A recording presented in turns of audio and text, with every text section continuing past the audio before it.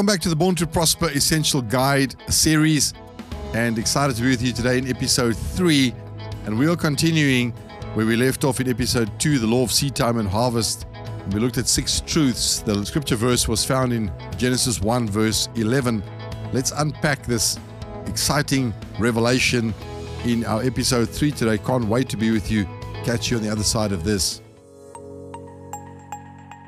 So our scripture verse, Genesis 1:11, then God said, "Let the earth bring forth grass, the herb that yields seed, and the fruit tree that yields fruit according to its kind, whose seed is in itself on the earth," and it was so. So we started having a look in episode 2 about these 2 laws, the law of seedtime and harvest, and we're continuing with that today, the second part. And we said there were 6 truths from this incredibly powerful foundational law that God placed on the earth. Number 1 was, the first truth was, then God said. If you haven't listened to episode 2, do yourself a favor, listen to that.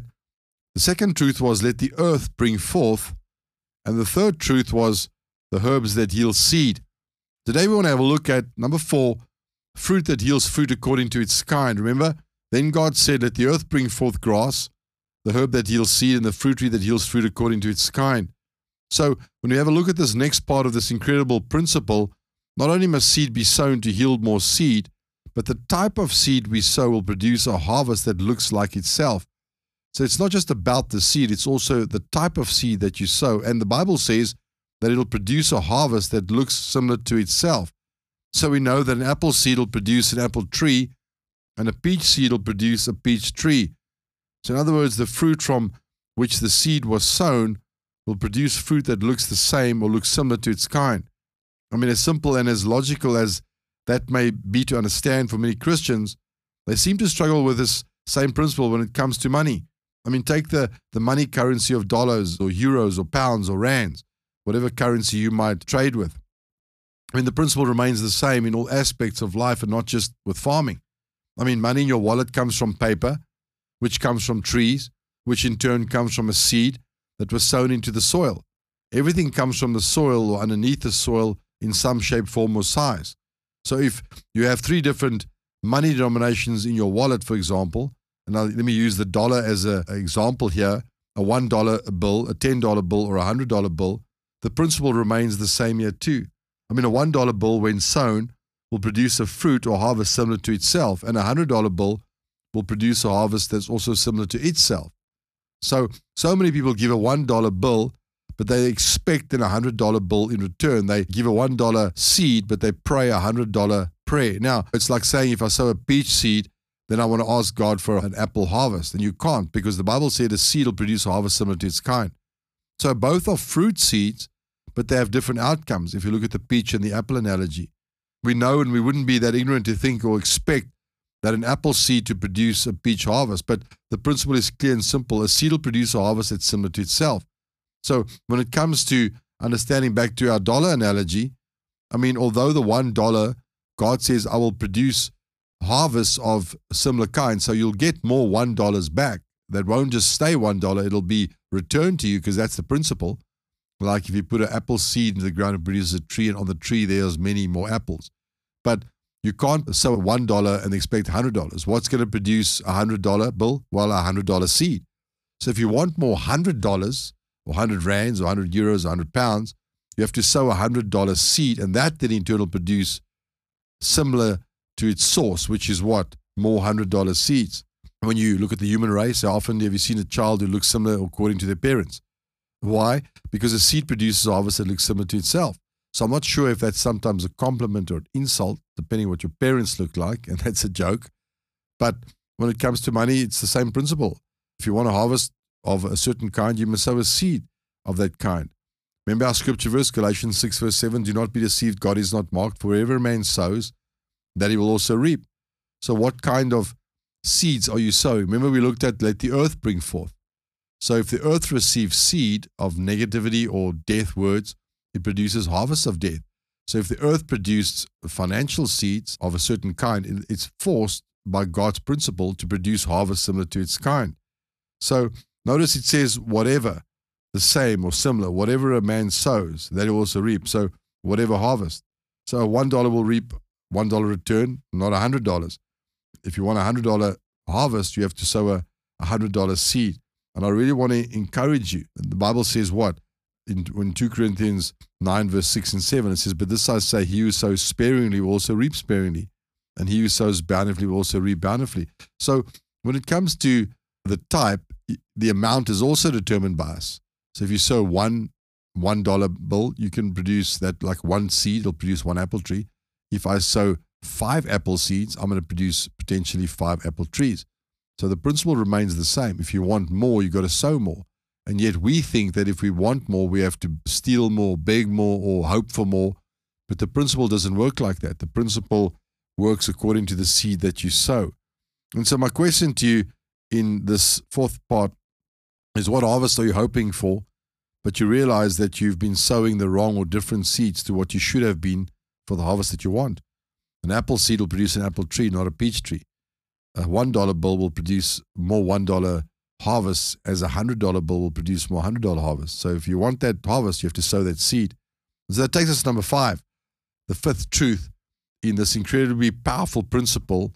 What says what? Whose seed is in itself. Now, this, throughout my more than 3 decades of salvation, this fifth principle is one that I've seen Christians wrestle with the most, and those who haven't wrestled with it perhaps did not understand it. But the Bible is very clear that the Bible says what? The seed is in itself. And please, if you are able to listen to this episode over again, please do yourself a favor and listen to it again, because faith comes by hearing, and hearing by the word of God. And revelation comes by hearing, and hearing by the word of God. So what does that mean? Well, we all have eaten fruit of some kind in our lives, and we all know that the seed to that fruit is in the middle or is in itself. Because the Bible said whose seed is in itself. Remember our scripture verse, Genesis 1:11? Then God said, "Let the earth bring forth grass, the herb that yields seed, and the fruit tree that yields fruit according to its kind, whose seed is in itself on the earth." So you don't pick up an apple from a tree and find the seed sitting on the outside of the apple. No, that the seed is inside the apple, because you've eaten an apple to the core. I mean, let's look at the human race again. When a man wants to procreate, to start to extend his family and his offspring, he has to sow seed into the soil of his marriage. So where is the seed found to sow? Well, in himself. Notice again, as much as the principle works in a positive, the principle also works in the opposite or negative application. So when a couple falls pregnant and the seed that was sown from within the union of marriage, then everyone celebrates and rejoices the pregnancy. Yet when seed is sown outside of the union of marriage through the atrocity of rape, then society rejects that perverted seed. The one seed is praised and the other seed is prosecuted. So remember, the law works in both ways, positive and negative, and you have to decide which seed you will sow. What most people don't understand is, like, where does the increase for my personal life come? I must win the lottery. I must have a lucky break. No, the Bible says that your increase is inside your salary, because the seed is where? Inside itself. So where will your financial breakthrough come from? Well, within your salary. That is why God implemented the tithe, or 10% giving from within your salary. I mean, he made the principle, and he knows the seed for sowing must come from within the fruit of the salary, not from without. So many people, and sadly, so many Christians live with a seed outside themselves lifestyle. They're waiting for God, the government, or social grants to give them fruit or harvest. And although they experience short-term relief from someone else's assistance or a loan or whatever, they don't really have any seed in the soil themselves. So they never take a portion from the handout to give away a seed, but they eat all their seed, and so they never get ahead in life. If you take an apple again and you eat the whole apple, including the core and the seed, well, there's nothing to sow. And so if there's nothing to sow, there's nothing that can grow. And so the Bible tells us an amazing story of a widow woman and her son. And they were going through a lean time when God instructed the prophet Elijah to go overnight at her place. And when he arrived, he was hungry and asked her for some bread to eat. Her response in 1 Kings chapter 17, the Bible says, it's a typical answer that most would give when facing scarcity or lack. 1 Kings 17:11, and she was going to get it, and he called to her and said, "Please bring me a morsel of bread in your hand." So she said, "As the Lord your God lives, I do not have bread, only a handful of flour in a bin and a little oil in a jar, and see, I'm gathering a couple of sticks that I may go and prepare it for myself and my son, that we may eat it and die." So her mind was made up that she was going to eat the last of her flour or seed and prepare to starve and die. Here Elijah, who's a type and shadow of God, Christ, did not pity her, but he challenges her to make a loaf of bread from the flour that she had left. So the principle kicks into motion when we understand this here and apply it. Now listen to what the Bible says. So the seed to increase is in itself. So she has a little left, and instead of the man of God saying, well, I'm so sorry for you, so sorry, withhold that, I do understand, eat it all, or you're poor, stay poor. Remember, the gospel message comes, the Spirit of the Lord is upon me, Luke 4:18, to preach what? Good news to the poor. So sometimes it sounds unfair or it sounds unjust when you tell a poor person to give out of their little they have left, but you're not going to progress in life outside of understanding the principle of the law of seed time and harvest. So the greatest injustice you can do to a poor person is to get them not to give. And the greatest injustice you can give to a rich person is to get them not to give. So Jesus never felt sorry for poor people. He had compassion on them. The Bible instructs us to feed poor people and help poor people. But we have to understand this principle, that you have to take a poor person at some point, sit them down and explain to them how this works. I always say this, if we have this pity party on poor people, and please don't misunderstand me, I'm not knocking anybody who is struggling financially, but I'm saying, why is it that we feel sorry for poor people when it comes to the area of finances, or we say to poor people, we understand why you can't give, but that same poor person, if you put that person next to a rich person and you don't know what their financial status is, why are we okay with that poor person making another child? Because that seed came from within themselves, and we said, well, that's okay. But yet when it came to giving money, we suddenly changed our mindset and we separated the poor and the rich. And we said, well, we understand why the poor can't give. It's even like many governments. They don't charge tax on certain income groups to certain salary groups as if they're trying to help that poor person. But what you're actually doing is you're keeping that poor person poor, because you never get that poor person to actually take some seed from within itself, inside their salary, inside their small one little apple, the one little salary, the one little seed, and sow it, because the principle remains the same. The law of seed time and harvest doesn't change. And remember, then God said, let the earth bring forth. So you have to get a poor person to at some point release seed, and when they get a harvest from that seed, you have to teach them to sow again and again until that poor person becomes rich.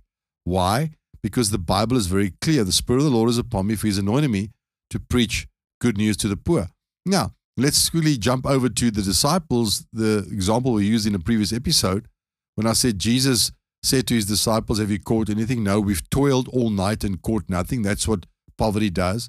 It keeps you in the grind, it keeps you in the toil, and it keeps you in the toil on the soil, but it never challenges you to sow into that soil. And so we see that Jesus comes and He's not happy with a toiling, struggling, empty, poverty-stricken fisherman company. That's not His desire, it's not His will, it's not His command for man. So what does He do? He goes and He makes them sow their nets, cast their nets, and when they obey in that area, they catch. He takes them from nothing to something. That's the heart of God. At another time, He feeds 20,000 people and then 16,000 people at a different time. So in my Father's house are many mansions, not many shacks or many sort of small little pokey little places. Now, in my Father's house are many mansions, vast expanse of houses. And I always say to people, why are we happy to have a great big mansion in heaven, but we're satisfied with nothing or lack or less on the earth? And I'm not saying everyone must have a massive big house on the earth, but I say you must be progressing in some shape, form, or size. It's not, as a human being, if your child who is 3 years old, if that child turns 21 and the same size as when they were 3, you're going to think to yourself, there's something wrong, and I'm going to take it to the doctor or for medical checkups. But why, if your finances don't grow in 21 years' time, you're earning the same as what you were from when you started working 10 years ago? Why are we okay with that, but we're not okay with stagnation or maintenance in other areas? And I want to say to you today, don't allow the enemy to lie to you any longer. It's not about chasing massive amounts of billions and trillions of rands, but it's about progressing. You must be moving forward and ahead, because it's a principle, let the earth bring forth. And so this woman has a mindset I do not have. So you should never allow poor people to keep making excuses all the time, because when Jesus sat opposite the offering basket and He watched how a widow woman gave out of her poverty, He never stopped her from giving that offering. He actually preached a whole sermon on her offering. And then he said what? He said, many have brought much more than this woman, and they gave out of their abundance, but he wasn't impressed with the fact that the amount they gave, but he said that this woman gave out of her poverty, but he was blessed by it. Why? Because he knew the minute she gave and she understood that it's going to maybe be painful now, but what's going to come ahead or lie ahead is going to be breakthrough and increase and a life of expansion. And that's the heart of God, but it's going to start with seed. So her mind was made up, this woman, she's going to die. And when she listens to the man of God, or when she listens to the word of God, when she listens and she obeys not the law, not being forced, but when she listens to the unction of the Holy Spirit and she actually understands the principle, and she sowed and she made the bread, which was a type of seed, and she gave it to the man of God. The Bible says this in verse 13. And Elijah said to her, do not fear, go and do as you have said, but make me a small cake from it first and bring it to me, and afterwards make some for yourself and your son. For thus says the Lord God of Israel, the bin of flour shall not be used up, nor shall the jar of oil run dry until the day of the Lord sends the rain on the earth. And so the Bible says, for thus says the Lord God of Israel. So I'm not saying that. I'm telling you what the Bible says.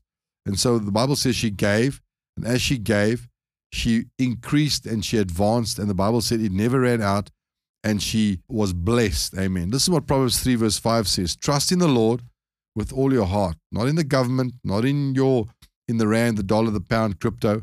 Trust in the Lord with all your heart, and lean not on your own understanding. In all your ways acknowledge him, and he shall direct your path. Do not be wise in your own eyes. Fear the Lord and depart from evil, and it will be health to your flesh and strength to your bones. Honor the Lord, listen, with your possessions. There's the principle, seedtime and harvest, and with the first fruits of all of your increase.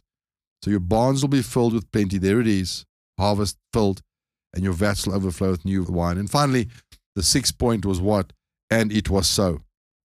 So let the earth bring forth grass, the herb that yields seed, the fruit tree that yields fruit according to its kind, whose seed is in itself in the earth. And it was so.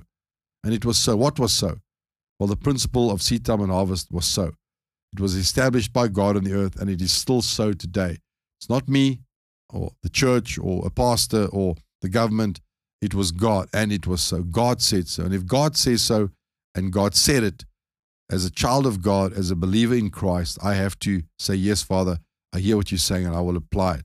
And so God said it was so, and it still applies up until today. And that's why if you have a look at this law of exchange, there are so many people today that are exchanging their money for goods and not understanding what it means to exchange your money for God.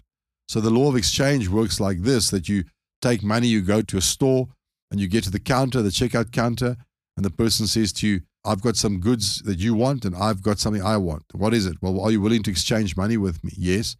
So, okay, on the count of three, the cash register says what?